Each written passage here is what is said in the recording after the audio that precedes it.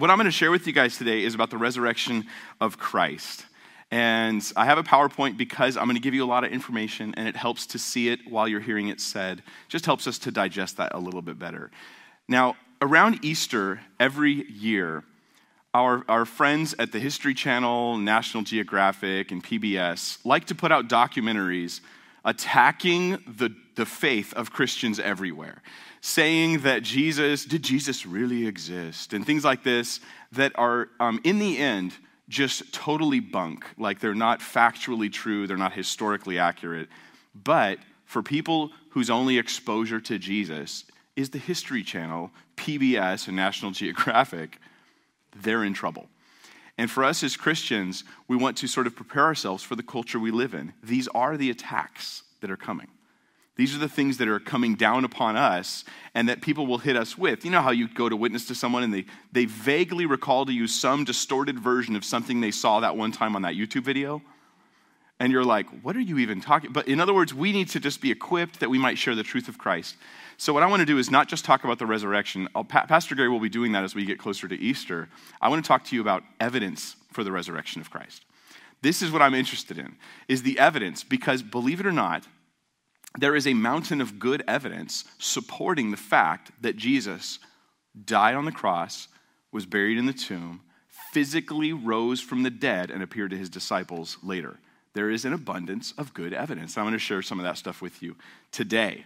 The resurrection is very important. It's extremely important. Christianity itself, our faith, is based on an historical event. So it's not faith based on faith, like believe it because you should believe it because you should believe it with this like circular sort of nonsense going around, but rather it's based on an actual historical event. And that event is the resurrection of Jesus Christ from the dead. It's completely central to what we believe as Christians. 1 Corinthians 15, verses 17 through 19 says this. And if Christ is not risen, your faith is futile. That means doesn't work. Right? You're futile. It doesn't have its intended effect. It means that when I die, nothing. Or I go somewhere I don't want to go, but I'm not going to heaven. If Christ is not risen, your faith is futile, you are still in your sins, then also those who have fallen asleep in Christ have perished. They're just gone.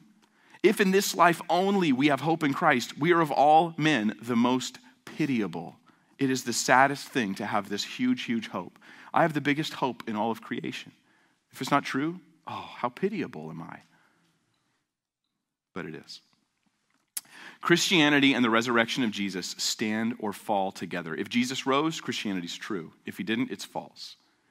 That's exciting to me. Because here's a point of testing that we can apply, and we're going to do that today. The resurrection is also totally unique. It's totally unique. Christianity, it's not even remotely true that all religions are the same. If they were, we would all just do the same stuff and worship the same ways and believe the same things, but we don't. The resurrection is totally unique. No other religion has a historical claim like ours at its base and evidence to support it. Let me give you some examples from Hindu, from Islam, and from Mormonism. When they're tested, they all fall short of the facts. Actually, Hindu writings say that the earth has a mountain in the middle of its continents that is 252,000 miles high. This is what Hindu claims are. Now, you probably don't know this because you've probably never read Hindu writings, but it's there. This is part of the Hindu claims. Did you know that the moon is 238,000 miles away? So the moon would probably run into this mountain. It's that big. We could actually just climb to the moon. We wouldn't need space shuttles anymore. We could just take a shuttle. The diameter of the entire earth from equator to equator is about 8,000 miles. It just shows you how preposterous this like needle shooting up into space would be. Well, that's Hindu writings. In the Quran, the Muslim holy book, the Quran, it teaches that the sun sets on the earth in a pool of mud. Now, that's a testable claim, is it not? We can go look around and check all the pools of mud and discover that that's not what happens. It actually goes on to say that Alexander the Great was the one who found the place where the sun sets, and people were living there in a pool of mud. I mean, reading the Quran is the best way to not be Muslim. It's just like, okay, this is silliness. This was written by someone who just didn't know. It wasn't inspired of God. It's so unlike the Bible. The Book of Mormon teaches that Native Americans are primarily descended from Jews. Really? It teaches that Jews left Israel, that area, before the time of Jesus. Before Jesus, they left Israel and they came to the United States of America, where we now have the U.S., and they propagated and produced a whole bunch of people, and this is where the Native Americans came from. Now, we know scientifically this isn't true. DNA, in fact, has even proven it wrong, that that's not where the connection is. Now, when you teach untruths as though they're true, that's called lying. So don't be like, Mike, you're being rude to those other religions. No, they're being rude to you. They're lying. The question is, what about Christianity? Christianity's major historical claim is the resurrection of Jesus, but it is historically supported, and that's what we're going to talk about this morning. So, either bust out your pencil or your pillow, whichever one's appropriate for you, because to show that Jesus is alive, we only need to look at 5 historical facts. I'm going to argue from what I do know to what I don't know, right? So let's suppose we don't know if Jesus is resurrected. Well, let's start with what we do know. Kind of like if I called you and I said, where are you? And you said, I'm at my house. And then I drive by your house and I see your car at your house in the parking lot. And then I look in the window and I see a silhouette that looks just like you. And then I check the GPS on your phone because I stalk you. And then it says you're where? At your house. And I'm like, okay, I'm going to put these 4 facts together and make one conclusion. You are at your house. That's how we go from what we don't know to what we do know, right? So we're going to look at these 5 historical facts. The first one's going to be a death by crucifixion. The second one is that ladies find the tomb empty. The third is that there are independent appearances of Jesus alive after death.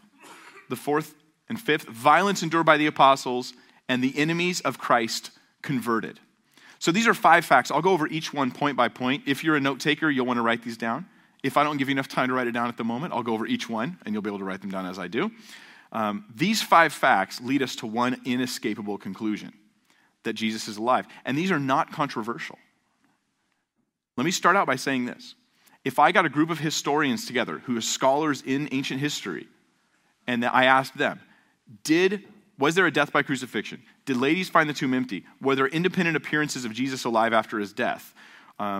Was there genuinely violence endured by the apostles? Were enemies of Christ truly converted by saying they saw Jesus alive from the dead? They would all answer yes. It would be a unanimous yes. This is not controversy. This isn't like special Christian history. This is just what happened. So, now I'm going to show you how cute I am. Not literally, but okay, so number 1 is a death by crucifixion. 2 is ladies find the tomb empty. 3 is independent appearances. 4 is violence endured by the apostles. And 5 is the enemies of Christ converted. Now, that's just to help you remember. It's a memory aid to give you alive, A-L-I-V-E. And hopefully that will help. So, number 1, a death by crucifixion. Let's talk about that. Jesus being crucified. Now, Mel Gibson got a lot of flack because when they made this Passion of the Christ movie, it was so violent and Jesus was so horrible looking. And they said, that's not right. Because in the Renaissance paintings, of course, Jesus looks pretty much fine. No matter how much beating he's received, there's just one drop of blood.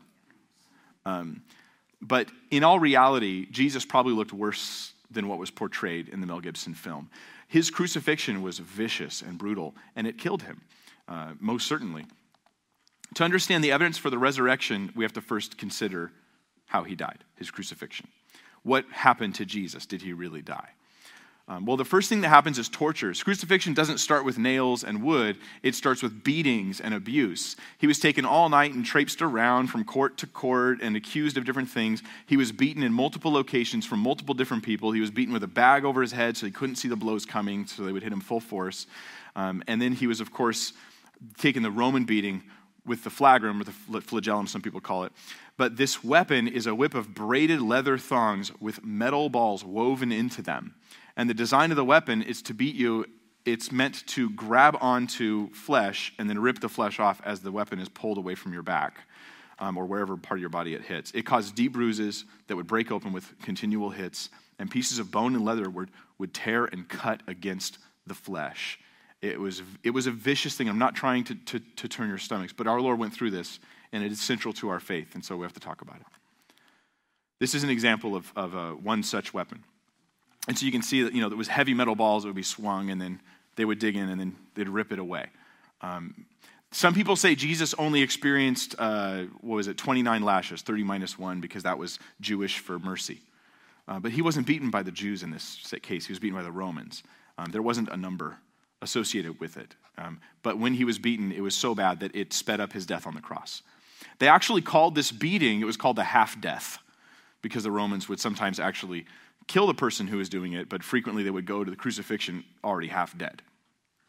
So that's the first thing that Jesus experienced. Then he was crucified, put on the cross. Now, Romans had taken this act of persecution that was, if I remember right, it was invented by the Persians, and then they were adapting it and changing crucifixion, tweaking it here and there so that it would become worse. It was a torture to death execution. That was what it was meant to be. It was meant to just really mess you up in public so that everyone looks at the crucified victim and goes, I am not messing with Rome. I am not messing with Rome, and that's why it happened the way it did. They did it to terrorize their enemies. One of the things that they did, well, they put the nails through the hands. Now, Jesus probably had the nail through his wrist, and you might say, well, Mike, but the Bible says hands. Actually, in the Greek and in the Hebrew, the word hand, that's translated hand in your Bible, it represents everything from above the elbow to the fingertip. So that's in Greek and Hebrew, they're the same word. We don't have an equivalent word for that in English. What word do I use to describe from here to here? Not forearm, because that wouldn't be the hand part too, so they just say hands. But the nails probably went here and here. That's how they would typically do it. Then it would hold and anchor well. But also, you have a nerve right here. How many guys, you were one of those kids that would go around doing pressure points on their friends? There's one here, you grab and squeeze this the right way in the wrist. That's the median nerve. And the nail would actually be hanging and pushing your body weight onto the median nerve between the nail and the bone. So that every moment on the cross was the smashing of that pressure point not from outside, but from inside the hand. Pretty intense. Then there was, of course, the nails in his heels. Now, let me give you an example of the type of scholarship that comes against the Bible in this case. There was a guy named Dr. J.W. Hewitt, and he had a Harvard Theological Review article, which is kind of a big deal, right? And he wrote it. It was called The Use of Nails in Crucifixion. He studied nail use in crucifixion. His conclusion was, there is astonishingly little evidence that the feet of a crucified person were ever pierced by nails. Ever. Now, this is the kind of stuff you get on the PBS and the National Geographic, because they never are going to interview Christians. They're going to interview secular, non-believing historians and things like this. So this is the kind of stuff you'll hear. So the implication is that the Bible is false and misleading, that the Bible has lied to us about Jesus' crucifixion. And then as a Christian, you go, well, if it's not true, it's not true. Why would I follow it? But in June 1968, the Israeli Department of Antiquities and Museums discovered 4 cave tombs just north of Jerusalem. In ossuary 4, which is like a box about this big, about as big as the femur, the biggest bone in the body, they put the bones of somebody in there. In tomb number 1, they found an adult male who had a 7-inch spike driven through both of his heels, and his shins had been broken. He was a crucifixion victim. And it was exactly as described in the scriptures. Exactly, even to the point of the broken shins if they wanted to speed up the death. Here's a picture of what they found. And you can see it's kind of old. Here's a recreation next to the original. So they drove the nails through, and he was held there. Also, his shoulders would be dislocated. On the cross, you're being pulled out this way because you can't continue holding all your body weight on your legs for that long. So after a while, your body weight gets held by the nails in your arms. And this would pull the arms out, and then they dislocated about 3 inches per arm. They come out of their sockets. Just like Psalm 22 says, all my bones are out of joint, as Psalm 22 describes crucifixion before it was invented. That's pretty amazing to me. 400 years before it was invented, Psalm 22 describes what happens. So the shoulders would be dislocated.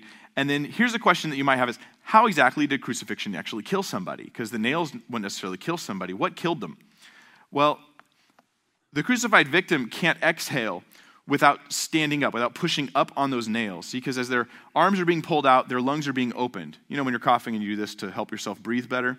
It opens your lungs. The lungs are forced into an open position. And then, in order to exhale, they have to push up and let their arms come down a little bit. So, and then,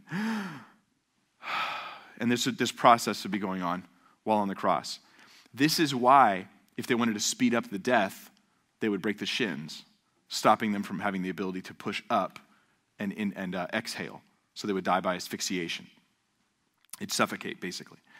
This horrible, torturous experience is why we have the word excruciating today. Oh, it was excruciating pain. Excruciating literally means out of the cross. It was just horrific. Then on top of all of that, to make sure Jesus was dead, they had a spear shoved through his side, and they killed him, and blood and water poured out, it says. Now, the Roman soldiers, they were familiar with dead bodies. Now, most of us in our culture today, we're not very familiar with this, and nor do we want to be honest. Those of us who've seen, as I have, a loved one pass away, there's an immediate change. And it's amazing how fast it happens. The three mortises start to set in. The bruising starts to set in, the skin changes, the body changes, everything changes. And it happens very quickly. It's actually a huge difference between a sleeping person and a dead body. And the Romans knew this. So they looked and they said, Jesus is dead. We can tell. We see the evidence. But just to be sure, they pierced him through with a spear through his side, and blood and water poured out. Now this is interesting, because if you were making up a story about Jesus being pierced, you wouldn't say blood and water poured out, because that didn't make sense to anybody back then. We didn't know until recently with modern medicine what this might be. It seems like it could be one of two things. Either the pericardium, the water sac around the heart, was pierced and that poured out, or there was water gathering in the lungs as a result of the intense beating and the shock that his body was going through. Either way, blood and water being poured out meant a guaranteed death. A guaranteed death. Interestingly, early church writers would write about the water and blood, and they tried to figure out, like they're going, well, why water and blood? They didn't know that this meant that. So they just tried to, like, maybe it was like an allegory for something about water, and they tried to figure things out. But it just was a guarantee that Jesus was dead on the cross. Jesus was definitely dead. We definitely have a deceased Jesus. He was then covered in about 75 pounds or more of spices. He was buried in a tomb. And we're not going to read through this passage, but Matthew 27 tells us about security measures the Romans took to make sure he stays in the tomb. They wanted to make sure he does not get out of that tomb. So they did 4 things. 1, they put him in a solid rock tomb with no way out. There's no back door. There's no escape hatch, okay? They also rolled a stone that would have been 1.5 to 2 tons into place. Now, these stones would be set up on a slightly elevated plane in like think of it like a gutter that would run in front of the tomb. But they would roll it, and then it would fall downward into place. So there it falls into place. That also to make sure no one could get in there. Also, they put a seal on it. And the seal was like a Roman seal, a soft moldable like clay type substance with the seal of the Roman government on there. If you mess with this seal without authority, guess what happens? You die. Like you're dead. You get the death penalty for this. And the 4th thing is they gave him a Roman guard. Pilate said, go ahead, you have a guard. Make sure the tomb is sealed and secured. And so they guarded over the tomb, these guards. They were there when the tomb was opened. They saw what they saw. They probably had closer to 16 men because it was the hoity-toity Pharisees, and they were important people in society, and they were the ones with the guard. So it's probably a larger guard. And if they had lost the body or fallen asleep on post, the penalty for the Romans was death. You don't fall asleep on post. Even nowadays in our military, we have strict penalties for those who sleep when they're on watch, because you can be responsible for the deaths of everybody. So this actually, sometimes it double clicks, but it actually helps our case. All these things, the more sure they make it that you can't get the body of Jesus, the more it guarantees that he was buried and he was there, and that he didn't just get stolen. So do we see these things outside the Bible? Because I'm sure someone's here right now going, yeah, but Mike, you're just using the Bible to prove the Bible. No. Please think a little bit more about this. I'm not. What we're doing is we're using ancient historical documents to try to figure out what happened 2,000 years ago. The Bible is a group of ancient historical documents independent of one another, and they agree on these issues. But in addition to that, we see this outside the Bible. There is first century non-Christian historian sources that we have, like Josephus, the Roman historian, who said the following. At this time, there was a wise man who was called Jesus, and his conduct was good, and he was known to be virtuous. And many people from among the Jews and other nations became his disciples. Pilate condemned him to be crucified and die. And those who had become his disciples did not abandon his discipleship. They reported that he had appeared to them after his crucifixion and that he was alive. Accordingly, he was perhaps the Messiah, concerning whom the prophets have recounted wonders. See, Josephus was not a Christian by any means. He didn't believe in Jesus. He saw Christians as this weird sect of Judaism. And he was like, maybe he was the Messiah. But he confirms central facts. Jesus was crucified. It was under Pontius Pilate. They claimed that he appeared to them after his crucifixion. They confirmed the existence of Jesus. This from a non-Christian source. What motive would he have, for saying something untrue about that? Tacitus is another historian who also references Jesus. So you sometimes get like, well, you only have Jesus from the Bible. And you're like, no, you only have your information from YouTube. That's the problem. In the Jewish Talmud, it also references Jesus. The Jewish Talmud, which was anti-Christian, they say that the body of Jesus was stolen by the disciples. Now, this is a hostile source, right? Come on, PowerPoint, work with me here. This is a hostile source. The Talmud's like, we don't believe in Christians. We're going to make sure everything we say about him is skewed so you don't believe in Jesus. But what they do say admits to certain facts, doesn't it? It admits that there was a Jesus. He was crucified. He was buried. His tomb was empty. The disciples did proclaim that he rose from the dead, but their conclusion would be they stole the body. Do you get that? So we can gather the evidence and go, okay, certain things are true about this. The crucifixion of Jesus really, truly happened. It's firmly established, and New Testament historians are convinced. All of them. They're all convinced. You may have heard people going, well, I don't think Jesus really existed. These are the same people that deny the Holocaust. This is just, there's no intelligence behind these statements. They're really unwise. They're laughed at in historical circles. Even hardcore atheists who hate Christianity laugh at these people. John Mayer, he is the preeminent historical scholar today, referring to Jesus. He says this: for two obvious reasons, practically no one today would deny that Jesus was executed by crucifixion. This central event is recorded or alluded to in not only by the vast majority of New Testament authors, but also by Josephus and Tacitus. Such an embarrassing event created a major obstacle to converting Jews and Gentiles alike that the church struggled to overcome. It was embarrassing that their Savior had been crucified. People were like, I'm not following your crucified Savior. He lost. It was considered, and now historians, it's what they call the criterion of embarrassment. And the idea is, if you say something embarrassing about yourself, I'm going to believe it. But if you say something wonderful about yourself, I'm not so sure. And it's the same for me. If I told you, hey guys, here's the most embarrassing moment of my life, you're going to believe it because I'm ashamed while telling you. But if I go, here's the best thing I've ever done, you're like, yeah, right. And so it was embarrassing to the disciples. Several elements of this were embarrassing, and that just simply reasserts the historical value. It may have hurt them at the time, but it helps us today. That was in the Journal of Biblical Literature. Okay, so we looked at number one. Now let's look at number two. Number two, the second fact. Ladies find the tomb empty. It's important that the tomb was found empty. It's also important that it was women who found it that way. Let me read to you the story. Luke 24, verse 1. It says, now on the first day of the week, very early in the morning, they and certain other women with them came to the tomb, bringing the spices which they'd prepared. But they found the stone rolled away from the tomb. Then they went in and did not find the body of the Lord Jesus. As it happened, as they were greatly perplexed about this, that behold, two men stood by them in shining garments. Then, as they were afraid and bowed their faces to the earth, they said to them, why do you seek the living among the dead? He's not here, but is risen. Remember how he spoke to you when he was still in Galilee, saying, the Son of Man must be delivered into the hands of sinful men and be crucified, and the third day rise again. And they remembered his words, finally. Oh, he meant it. And they remembered his words. Then they returned from the tomb and told all these things to the 11 and to all the rest. It was Mary Magdalene, Joanna, Mary, the mother of James, and the other women with them who told these things to the apostles. And their words to them were like wonderful truths, and they immediately received them because women are so well respected in ancient Israel. Oh, I may have misread that.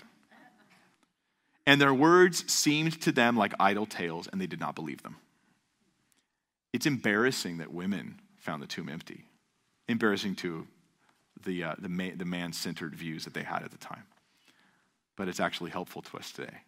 Ladies find the tomb empty. They were the first ones to find the tomb. They were the first ones from the other passages to see Jesus alive. They're unlikely witnesses, and this hurt the credibility of the story big time. They were mocked by their contemporaries because, oh, well, women found their tomb empty. You're going to believe them? Because you know how women are. That's not what I'm saying. That's what they said. Like I would never say that because I know how women are.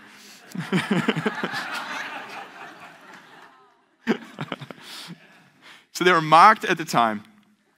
The disciples didn't even believe them. They didn't even believe him. And they're recording it. This is all embarrassing stuff. This just strengthens the case for the historicity of the empty tomb. It really, really does. A Jewish lie never would have started this way. It would have been some prominent Jewish figure. It would have been Nicodemus. It would have been Joseph of Arimathea, the rich guy. It would have been Peter who discovered the tomb empty. It would not have been the women. So, number 3, independent appearances of Jesus alive after death. So we have his death, we have the ladies finding the tomb, and now we have, number 3, independent appearances of Jesus alive after death. Here's a photograph, actual photo, of the event while it took place. All they had at the time was those Polaroids at the time. Yeah. So yeah. Anyways, it's funny how they make them all look Jewish except Jesus. He doesn't look Jewish at all. That's so weird. But most of our artwork about Jesus comes from Renaissance times, and they were very anti-Jewish, and so they purposely misrepresented what happened in the scriptures. So we have to kind of take it with a grain of salt when you see these weird pictures of Jesus. He looks like a floating girl, and it's like, okay.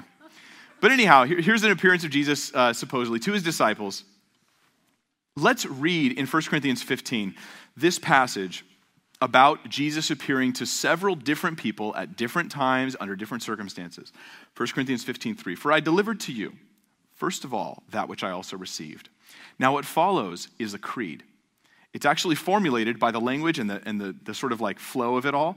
This is a creed, kind of like we sang earlier in the song, I believe in God the Father, I believe in Christ the Son, I believe in the Holy Spirit. Our God is 3 in 1. That's a creed. You can tell by the way it's written. This is as well. He says that Christ died for our sins according to the scriptures, and that he was buried, and that he rose again the third day according to the scriptures, and that he was seen by Cephas, then by the 12, and after that he was seen by over 500 brethren at once, of whom the greater part remain to the present, but some have fallen asleep. After that he was seen by James, and then by all the apostles, then last of all he was seen by me also, as by one born out of due time. Paul is claiming multiple independent experiences of seeing Jesus. Now, why do I use 1 Corinthians 15? I could go to lots of places in the Bible for this, right? Because this is probably the oldest piece of your entire New Testament. This creed, 1 Corinthians is a very old letter, older than the Gospels actually. Then this creed, this part of 1 Corinthians 15, is actually even older than that because he's delivering to them what he first also received. This, by scholars and textual critics, they date this passage to within 5 years of the crucifixion. You cannot say it was all made up 150, 200 years later, because it provably was not. Safely dated to within 5 years of the crucifixion. That's really significant, okay? So now I'm just saying these people claimed they saw Jesus. Lots of individuals said they saw Jesus. Let's look at some examples of these. Number 1, the women disciples. In Matthew 28, you can read about it. They see Jesus alive after death. They report it. They're not believed, but yet it's historically understood this happened. They experienced something where they thought they saw Jesus, and then they tried to tell people about it. They not only saw him, but they physically interacted with him. They grabbed his feet and worshiped him, and he was like, don't touch me. Actually, it's in the Greek, it's like, don't cling to me. He's like, you can touch me, but don't, I got to go. I have things to do. Because you can imagine if you saw him, you'd be like, no, you're never leaving again, But so he's like, don't cling to me. So that means it was what? A physical resurrection that they experienced based on their story. Now you might go, well, what if they were lying? We'll deal with that later. But their story is clearly a historical story about a physical resurrection. Then there is the 10 apostles. We read about it in Luke 24. We read about it again in John 20. Let me read to you this story. Now, as they said these things, Jesus himself stood in their midst and said to them, peace to you. And they freaked out. But they were terrified and frightened and supposed they'd seen a spirit because they didn't expect Jesus to rise. They didn't assume, oh, he's risen. They're just like, oh, it's a ghost. Like, they don't know what to do. And he said to them, why are you troubled and why do doubts arise in your hearts? Behold my hands and my feet, that it is I myself. Handle me and see. for a spirit does not have flesh and bones, as you see I have." When he'd said this, he showed them his hands and his feet. But while they still did not believe for joy and marveled, he said to them, "Have you any food here?" So they gave him a piece of broiled fish and some honeycomb, and he took it and ate it in their presence. Now, was that because he was hungry? Or maybe he was just trying to prove to them that he was real. He'd let them touch him. He shows them his wounds, and he eats in their presence. So he was physically resurrected. That's the account. That's the message we're getting. So he does all those things. What could it be other than a legitimate physical resurrection? Well, you might say a lie. Well, hold on to that thought. Let's come back to that. So Thomas, however, wasn't there. So we get to Thomas, the story of Thomas. He's like, "I won't believe unless I see him too." He's ignoring the testimony of the disciples. They're like, "We touched him. We handled him. He was here." But he doesn't believe them. So Jesus appears to who we call Doubting Thomas. Now, I don't want to be too hard on Thomas because he wasn't there. He didn't get the same experience the other 10 got. He was going to the bathroom, or he was out running an errand, or I don't know what he was doing. But here's the passage where Jesus appears to Thomas. John 20, it says, "And after 8 days, his disciples were again inside, and Thomas with them. Jesus came, the doors being shut, and stood in the midst and said, 'Peace to you.' Then he said to Thomas, specifically Thomas, he goes, 'Reach your finger here and look at my hands. Reach your hand here and put it into my side. Do not be unbelieving, but believing.' And Thomas answered and said to him this glorious statement. He goes, 'My Lord and my God.'" Now there's only one subject of that statement. It's Jesus. He is both Lord and he is God. And Thomas gets it. He goes, "Whoa, my Lord and my God." Jesus said to him, "Thomas, because you've seen me, you have believed. Blessed are those who've not seen and yet have believed." Now, some have grabbed onto this statement and used it as a case for why we should believe with no evidence. Jesus didn't say, "Blessed are those who believe for no reason." He said, "Blessed are those who haven't seen and believe." Blessed are those who what? Receive the testimony of those who have seen. Thomas, you heard their testimony, but you wouldn't believe it. Hey, I'm glad you believe, but you'd really be blessed if you believed the testimony. And we have good reason to trust their testimony. We'll come to that in a little bit. There was also 500 at once, 1 Corinthians says, this early account. And it's written to them, 500 at once that Jesus appeared to. That's a lot of people. After that, he was seen by over 500 brethren at once, of whom the greater part remain to the present, but some have fallen asleep. So not only does he say there's 500 people, but I mean, if I was making up a lie, I'd be like, yeah, he appeared to 500 people at once, but they're all like in China now, so you can't talk to them. But take my word for it. He definitely appeared to them. No, he's like saying, hey, go test it. You've got them. They're scattered all over the place. Go talk to them, interview them, ask them. There are many witnesses of Jesus, his resurrection, all over the place. It was verifiable because they were still alive. This is what historians look for. They look for this sort of thing where it's not a lie written later, but it's something that are like, hey, come check it out, and that gives credibility to it. Also, there's another piece of evidence, and that's that Christianity started in Jerusalem, because if it was a lie, the worst place to try to start it would be in the city where this fake resurrection happened. It'd be much better to tell them about a distant, faraway land where something awesome happened and you should believe me now. But starting the movement of Christianity in Jerusalem where this resurrection didn't happen would be completely impossible. They're like, look, here's his body. Now stop talking. It would just easily fall apart. In Acts 1:3, it says, of Jesus, to whom he also presented himself alive after his sufferings by many infallible proofs, being seen by them during 40 days and speaking of the things pertaining to the kingdom of God. It was very important to the believers that Jesus offered evidence of his resurrection. And today we have a good amount of evidence. I mean, I can't believe how much evidence we have 2,000 years later. So number 3 is independent appearances of Jesus alive after his death. Very few, you might be surprised to hear this, very few disagree with number 3. You'd be hard-pressed to find anybody who disagrees with number 3, that it's an actual fact, that they experienced some kind of appearance of Jesus after his death. The vast majority of historians believe all of these 5 facts to be true based on normal ways of verifying historical claims. So it's the same reason why I know that George Washington was our first president is the same way that I know that Jesus experienced this. The same way that I know anything historically, we verify with the same principles. So number 4, we come to number 4. There's only 5 points, so you guys are doing good. You're doing good. Now you feel like, my brain is getting a little, Actually, you really don't need to remember all this stuff. In fact, if you just gathered 1 or 2 things out of this whole message that you were able to share with others, I think that'd be a success. That'd be a total success. So we never remember everything we hear, which is why we want to hear a lot so that we'll remember some of it. Right, Steve? So the violence endured by the apostles. Here's another photograph of the actual event. Okay, so what you see here is Stephen, the apostle Stephen, and he was more of a deacon, but anyway, he's being attacked, he's being slain, they're going to stone him and kill him, and you can read about it in Acts chapter 7. He proclaims the truth of Christ, and they hate him for it. Hey man, if you act like Jesus, everyone's going to love you. Jesus acted like Jesus, and they killed him. But anyway, so he gets killed for this. I have to point out, though, in the picture, I can't find a good picture of a biblical event. I really can't. In this particular artwork, the people killing him are Jewish, but Stephen's a white surfer.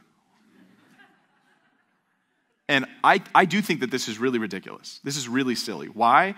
Because this stuff was based on Renaissance stuff. It was based in Europe, and it was nationalistic or whatever. But let's just remember, Jesus was Jewish. He probably didn't look much like the images that we see. Anywho, so the violence endured by the apostles, when Jesus was alive, and he was with the apostles in their presence, motivating them, the commander is here with us, they did not have the courage and conviction to face death. They cowered away. When he was in their presence, they were always, "Oh, you of little faith." They were weak. They were doubters constantly. When he was crucified and they see this horrific thing happening, what did the disciples do? They ran. They scattered. Peter in particular actually denied even knowing Jesus 3 times. He continually kept lying and saying, "I don't know Jesus. I don't even know him. I don't know him. I don't know him." After, though, they just got depressed. After the death of Christ, they're down, they're hiding, they're discouraged, they're terrified, they're in a room with a locked door, just taking cover. What if they come after us now? Like, shh, don't tell them you're here. Like, they were very cautious and careful. They were scared. These are not the kind of people you expect to be bold witnesses of Jesus. Yet, something happened in their lives that changed them from cowering deserters to confident martyrs for their faith in Christ. And it didn't happen until after the death of Christ. This is what we know. The apostles proclaimed the resurrection of Jesus despite incredibly severe and horrible persecutions, at total personal sacrifice, and even to the point of death. They never recanted their statement. Not just that Jesus was alive. No. That they had seen him and touched him. That they were witnesses of the fact that he was alive. You might say, though, but Mike, people die for sins, die for lies all the time. And we have an example in 9/11. These murderers that plow into the World Trade Center. But the difference is these people were not eyewitnesses. They did not know it was a lie. If they were, like for instance, Muhammad may have told people that people who went out to fight for him in the name of Allah would end up with all these virgins in paradise, right? He may have claimed this. But did he ever put his life on the line like that? No way. No way, Jose. Because he knows it's not true, so he's not going to risk his life. He's just going to deceive them into doing it for him. That's what the liar does. He motivates others with his lies, never himself.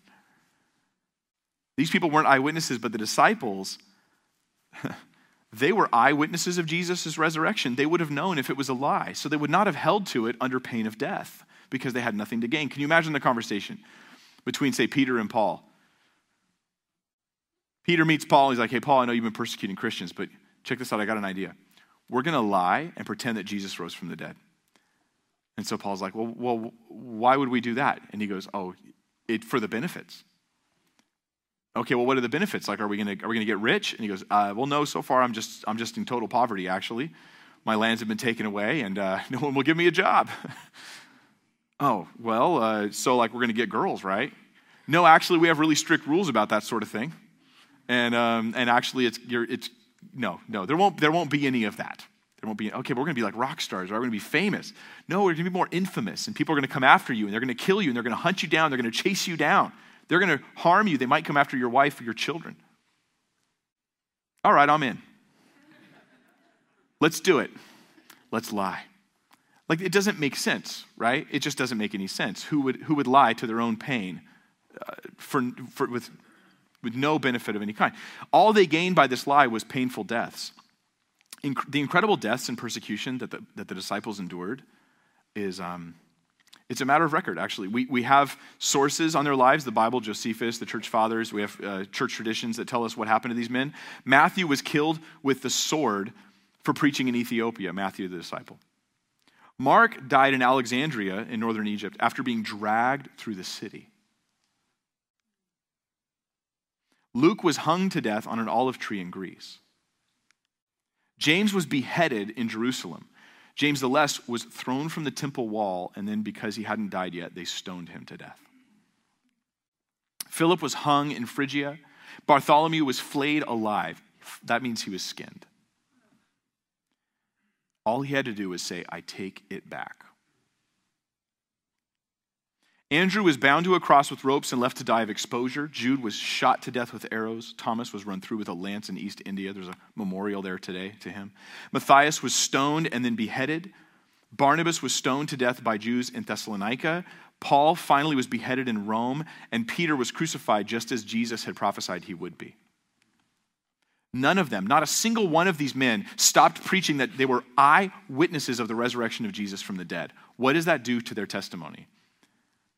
It says, maybe it's true. Maybe it's true. There is no rational basis for believing they were lying. There's just no rational basis for it. Nobody does this, let alone all of them doing it. It doesn't make sense. So here's another photograph of the stoning of Stephen, but this time I've zoomed up so you could see the other person in the image to your left. That actually is Saul. When Stephen was killed, Saul, who became Paul the apostle, he was there guarding the clothes of the people stoning Stephen so that they wouldn't get blood on their clothes. Paul eventually became his name, but this man was converted from a hater and persecutor of Christians, a murderer of the church. In fact, it says he was trying to destroy the church, his words, into a follower of Jesus.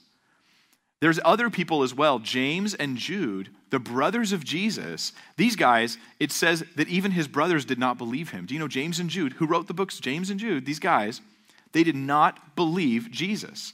Before the crucifixion, when Jesus was teaching and working his miracles, Jesus' brothers mocked and ridiculed him. They didn't believe him. They did not believe him. They were, however, after the crucifixion, radical Christians. They're like, you know what? Jesus, I don't believe you're the Messiah. But now that I've seen you die, I think you are. No, this would actually work against them. But afterwards, they were radical Christians. What would it take to convince you that your brother is the Messiah? You know, they say a prophet is not without honor except in his own home. And the reality is that Jesus' brothers didn't believe in him because they're his brothers. Because sometimes we don't let our family grow up. Sometimes we don't let our family be really good at stuff. Sometimes we're always a cynic and there's always something wrong with everything they do. Well, what would it take to convince you that your brother was the Messiah? Well, how about you see him alive after his death? How about that? How about you see him physically alive after his death? Would that maybe convince you just a little bit? Because that's what the Bible says happened. That's what the historical documents claim happened. Another one is Saul to Paul. So Saul became Paul, and to me, he is the most impressive conversion of all because he was a persecutor of the church. He didn't just sit on the fence and go like, well, I don't believe that. You can believe that. That's fine for you. He was more like, I will kill you. I mean, he was hardcore anti-Christian. Saul went town to town to persecute Christians, and he did the thing that would be done to him later. He would hold them to the wall and be like, you say right now that you don't believe in Jesus or else. And it'd be imprisonment or murder, or we'll drag you and your kids and throw them in jail and that sort of thing. He went town to town doing this. He didn't claim that he had a change of heart. Oh, I feel like what I did was wrong. He claimed that he had an experience of seeing Christ alive from the dead. That's what he claimed. Now, historically, we go, yeah, he really did exist. There really was a Saul. He really did change to this Paul attitude where he's now following and preaching the Christ whom he persecuted. He really did die for this claim. What changed his mind? I just love that Jesus makes his enemies into his friends. I really do. Do you think your sin is too much? You've gone too far? Paul was murdering Christians. Murder. You think your sin's too far? Paul stands as an example of God's incredible love and forgiveness. He can forgive you. Have you murdered? He can forgive you if you come to Christ. And he'll give you a new name. And he'll make your life new. I love that he does this. The resurrection of Christ is the most reasonable way to account for all this stuff. For 1 through 5, the facts of history. And I will say, hands down, there is not a single rational alternate explanation. Not that people don't try. So let me just review with you, all right? Here's review. You're doing good. You guys are doing really good. I'm proud of you. Except that one guy in the back. Number 1, a death by crucifixion. Historical fact. Number 2, ladies find the tomb empty. Historical fact. Number 3, independent, separate, different appearances of Jesus alive after death. Historical fact. They saw something. They thought it was Jesus for sure. There was violence endured by the apostles, and the enemies of Christ were converted. And these 5 truths, these 5 accepted facts lead us to one conclusion, but this does not keep the world from coming up with alternate explanations. So I'm going to actually give you the 7 most popular alternate explanations of these facts. Are you ready? All right, the swoon theory. Oh, the swoon theory. If you're a Princess Bride fan, you know this as being mostly dead. And that's the theory, is that Jesus didn't actually die on the cross. He just swooned. You know, he passed out. He was unconscious, and they looked and they were like, "We think you're dead." And this works especially if the only body you've ever seen has been on TV shows where they're not actually dead bodies. They're just people holding still, and usually not very well. Then there's the twin theory. So then Jesus then came back, and they were like, "Oh, he's alive." The twin theory is just that. Either that Jesus had a twin brother or some sort of other substitute, and everybody thought Jesus was crucified, but it wasn't. It was somebody else. Then Jesus shows up later, and he's like, "Hey, I'm alive." And they're like, "Hallelujah." And they get saved-ish, right? Because it's all fake. And that's the twin theory. This is actually the Islamic theory. This is what is written in the Quran. God would not allow his prophet to be crucified, Muhammad said. This is 450 years later, he says this. And so he says that somebody else was put in his place. So the most popular person to be put in the place is Judas. They think Judas was put in the place of Jesus. Anyway, that's the twin theory. Then there's the mass hallucination theory, which I think is the most popular one that I've run into just casually talking to people nowadays, that everyone just hallucinated. Then there is the spiritual resurrection theory. Now, I give them credit. They're trying to deal with the evidence, right? At least they're trying to deal with the evidence. The spiritual resurrection theory is the favorite of those who want to feel good but deny the resurrection, So then they'll say, hey, Jesus didn't actually rise from the dead. He had a spiritual resurrection. It only seemed as though he did. It was a visitation. He was a ghost. He was an apparition. Then there is the wrong tomb theory. The wrong tomb theory is the idea that they just literally accidentally went to the wrong tomb. So they come the next day, they come, on the Sabbath, they don't come. Then on Sunday they show up and they're like, hey, we brought the spices, and they go to check the tomb and they just walk right past Jesus' tomb. And they go to the wrong tomb. Now, they look inside and they go, it's empty. And then Christianity starts. Kind of a trite story there. Another one's the missing body theory. So it's similar to the wrong tomb theory, but the idea is the same. That maybe the tomb never had the body in it, or maybe somehow the body got misplaced. Maybe they were going to put it in the tomb, but they took it somewhere else to do something else, and they closed the tomb up. Later when they opened it, they were like, he's gone. And Christianity started. Then you've got the conspiracy theory, which is the oldest theory, right? Because the guards were told by the Pharisees, tell them that the body of Jesus was stolen by his disciples. Now, the guards would get the death penalty, but they had the power of the Pharisees to try to protect them. They go, we'll guard you, we'll protect you. And they did have some authority and some power. The conspiracy theory, again, is the oldest one. But as we'll see, all of these things, they fall short. They fall short. The swoon theory, for instance, it falls short of fact number 1, a death by crucifixion. It's not said that Jesus got hurt. The belief, based on history, is Jesus died. Blood and water pour out. And the only reason they'd have to record this stuff in the scriptures is because they were simply going, oh, that happened, and writing it down. There's no other motivation seen that's there. The swoon theory, the idea is that after the crucifixion, the beating, the spear, the 3 days in the tomb, Jesus still wasn't dead. Number 3, it fails because independent appearances of Jesus alive after death, they see him alive, not barely alive. It's not like Jesus comes to the disciples like, water. And they're like, he rose. No, nobody would be convinced of this. This is not convincing. This wouldn't change their minds. It would not change their minds. He's the risen Savior. He's not this beat up, barely alive guy. That happened to Paul. But nobody thought he rose. They just thought, oh, good, you didn't die. It also disagrees with number 4. It disagrees with number 4, which is the violence endured by the apostles. How inspiring is a half-dead Jesus? All power has been given to me. Go and preach my name to the world. Nobody cares about that. You're Jesus, you lost. Just give up, They're not going to follow him to the death saying, oh, he rose from the dead. That just doesn't make sense. And how, by the way, would this convert the enemies of Christ? Exactly. Really. This isn't going to convert anybody. So this disagrees with 4 of the facts that we have. Then you have, so I'm going to give that a little slash. Goodbye.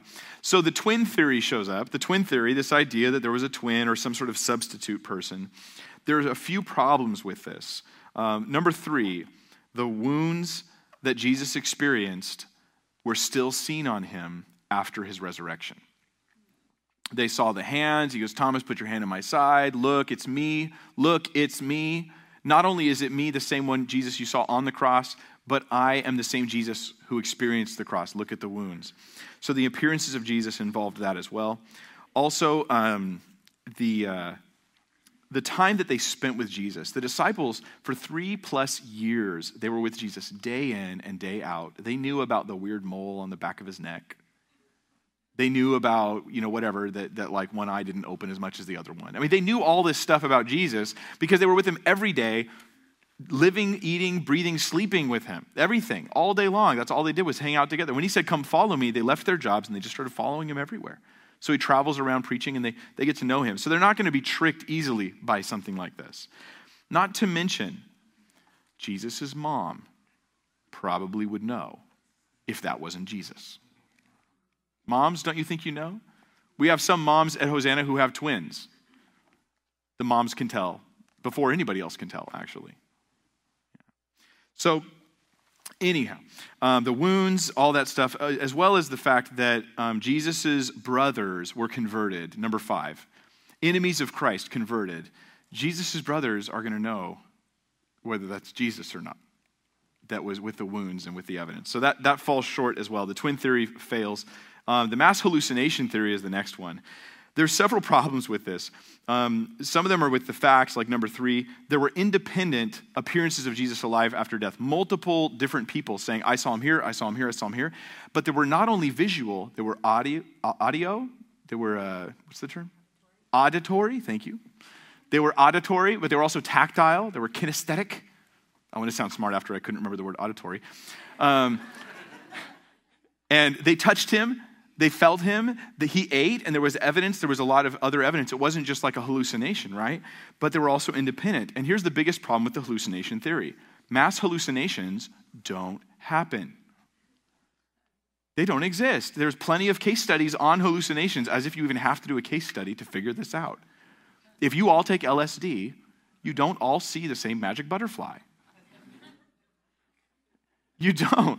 You don't all experience the same thing. And yet they all experience the same thing. And of course, there was no drug use involved. No reason to think there was. But the mass hallucination thing is just, it's funny that it's the most popular current thing, but it's like one of the most pathetic because it would take a miracle for a massive group of people to have a hallucination like that. And if we're going to appeal to miracles, why don't we just say he rose? Then you have the spiritual resurrection theory, the idea that Jesus didn't actually die and rise physically, he rose spiritually. There's a bunch of problems with this. One is the fact that the Jewish word resurrection means physical resurrection. And you have to literally go in and change the dictionary to try to get a spiritual term out of resurrection. They thought they would physically rise. Jesus is the first fruits of the dead, he rose, and all the terminology specifically means physical. You can't fit it in there. Also, ladies find the tomb empty. Number 2.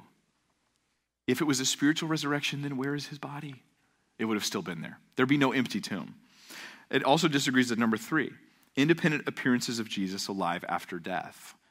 The appearances involve physical, tactile things, not a spiritual thing. In fact, he goes way out of his way to prove he's not a ghost. And number 4, the violence endured by the apostles. If the apostles simply thought that Jesus appeared to them as an apparition, they wouldn't go around preaching the resurrection, preaching that your resurrection comes through his resurrection, and then dying for it. It just doesn't make any sense. That theory just doesn't hold any water. Then you've got the wrong tomb theory. The wrong tomb. I think that number 2 disagrees with this one. Ladies found the tomb empty. Okay, if guys were driving, we would have found the wrong tomb. But with the lady, if it was me, I would have just kept driving right past, talking to my buddies, not thinking about where I'm going. But my wife would be like, no, it's this one here. So that right there. But in addition to that, you've got number 3, the independent appearances of Jesus alive after death. If you have a wrong tomb, then you still have a dead body. And so you wouldn't have any appearances of Christ. You wouldn't have the tactile stuff. You wouldn't have any of those things. You also wouldn't have the disciples preaching the resurrection, going from cowards to bold witnesses because people couldn't find the body. Plus, just because you have the wrong tomb doesn't mean you always have to have the wrong tomb. You just go pull out the body and show it to people and Christianity ends. It also disagrees with number 5, that those who were violent to the gospel were converted by seeing Jesus. That was their claim. And that doesn't correspond with a wrong tomb. So that one falls short. The missing body theory fails for the same reasons as the wrong tomb theory. It's all the same ones. The appearances wouldn't account for the missing body. The violence endured by the apostles doesn't make sense of the missing body. And enemies of Christ don't get converted because you can't find his dead body. And finally, we get to the conspiracy theory. The conspiracy theory, the oldest one, and that's what usually they come down to because the historical evidence is so strong for the claims that they saw Jesus that eventually people just go, well, maybe they lied. Maybe it was all just a conspiracy. But again, that just doesn't make any sense. A conspiracy for what purpose? A conspiracy to what end? To gain what? All they did was give. They got nothing. They got nothing. I mean, Joseph Smith, the founder of Mormonism, he got, I think it was 19 wives. Some of them as young as 14. Some of them were wives that belonged to other men, and he told them, God will bless you if you give me your wife. If Pastor Gary said that to me,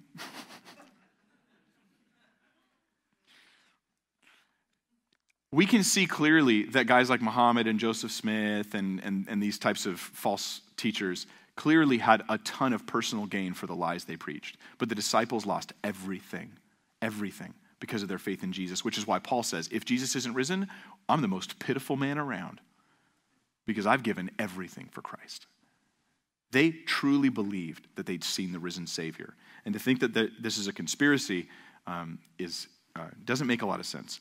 Also, it's not written like a conspiracy. The fact that ladies find the tomb empty, this embarrassing stuff, that's not how you write a conspiracy. You're not going to convince people when you tell them ladies found Jesus' tomb and that the disciples didn't believe him.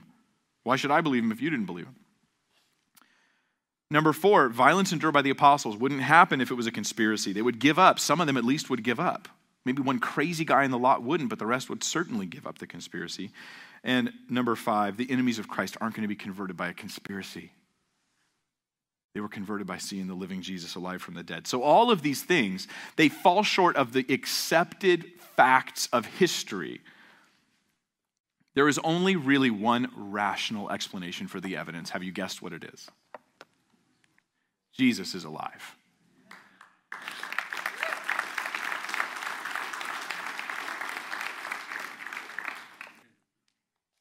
I think that this is stinking amazing. Jesus is alive. And God saw fit to preserve evidence for 2,000 years so that our hypercritical culture would be able to look at it and go, wow, there's more evidence for the resurrection of Jesus than there is for almost any events that happened in ancient times. It's almost like someone did it on purpose. God is so wonderful. Jesus is alive. Now, there's actually other facts. I've just given you 5 points, but there's other things that support the resurrection. I don't have time to go over it. There's prophecies that Jesus fulfilled when he came. There's the miraculous rise of Christianity. There's the influence of Jesus after his death. No human has had influence like this after their death. There are the countless people who still claim he's alive. I have experienced the living Jesus in my life.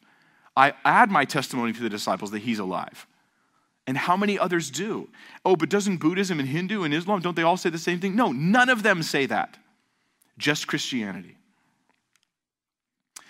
There's also the evidence of the changed lives that people have, which they credit to Jesus and no one else.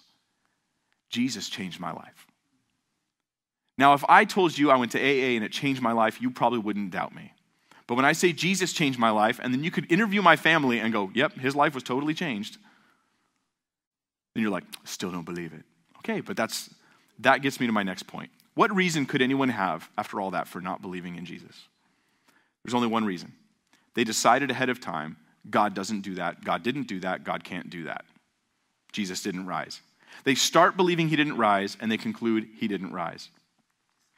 No evidence would convince this person they're just like the duck-billed platypus. Let me explain.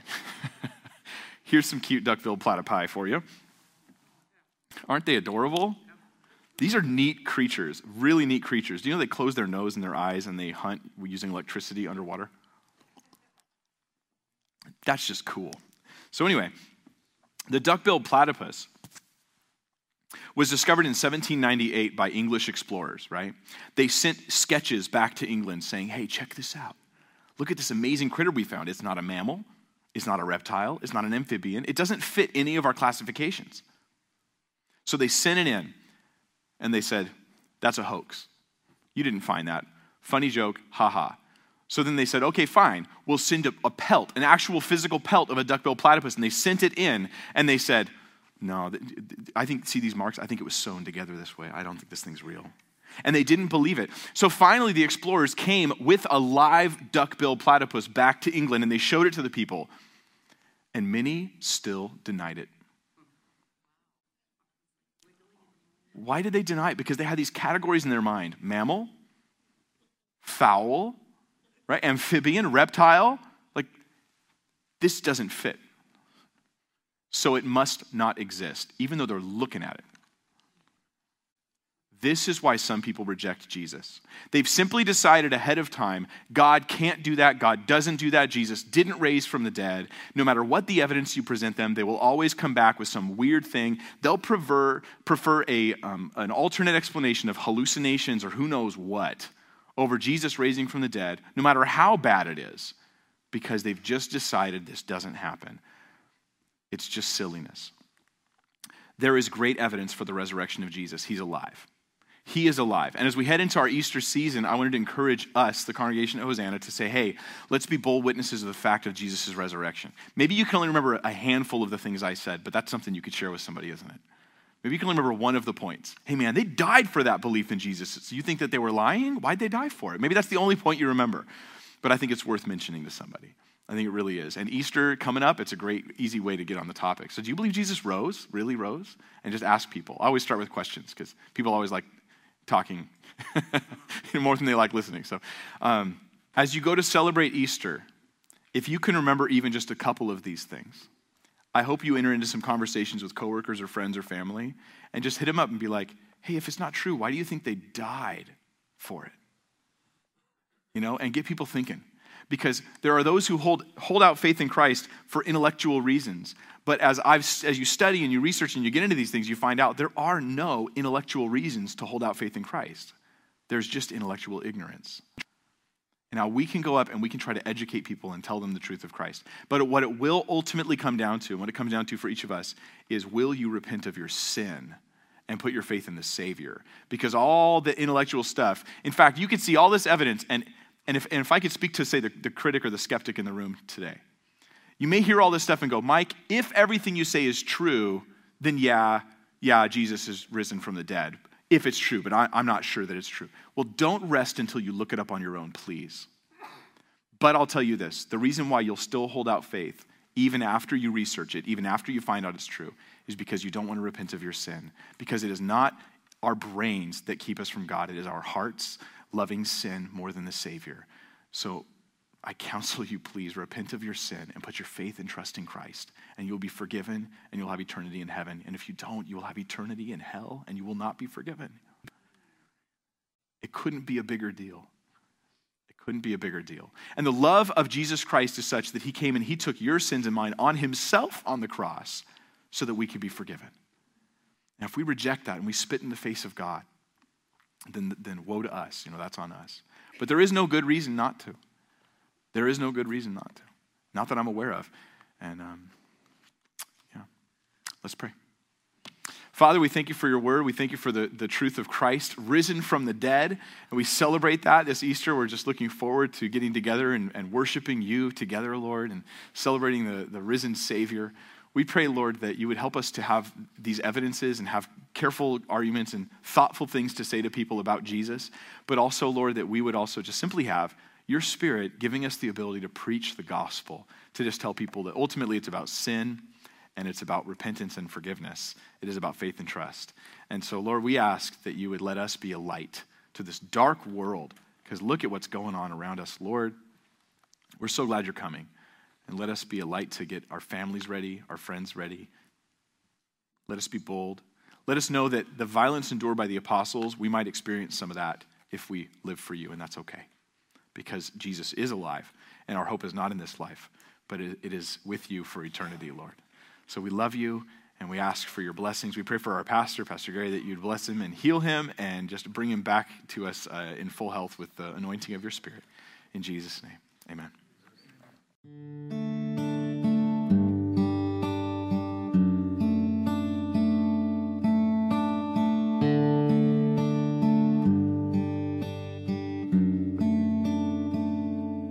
I believe the Father sent the Son, who sent the Spirit to his children,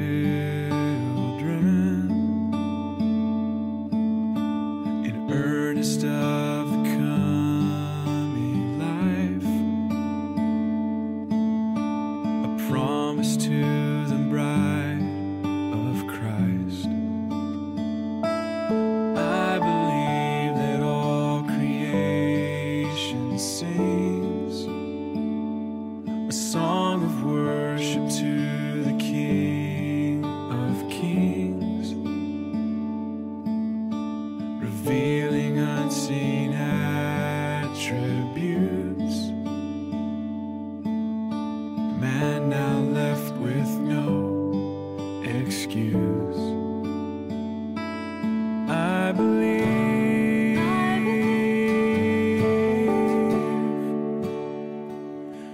I believe,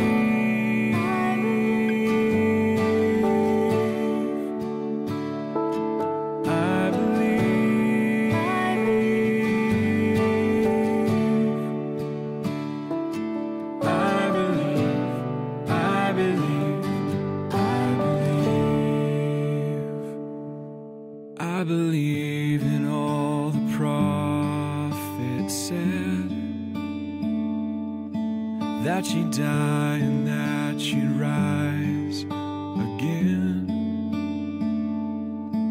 I believe the darkness hates the light, man's only hope, man crucified. I believe they dragged you through the tent, made you wear the cursed crown, drove the nails into your hands and feet. The stripes you bore were meant for me, the shame and all the misery. You bore the chastisement of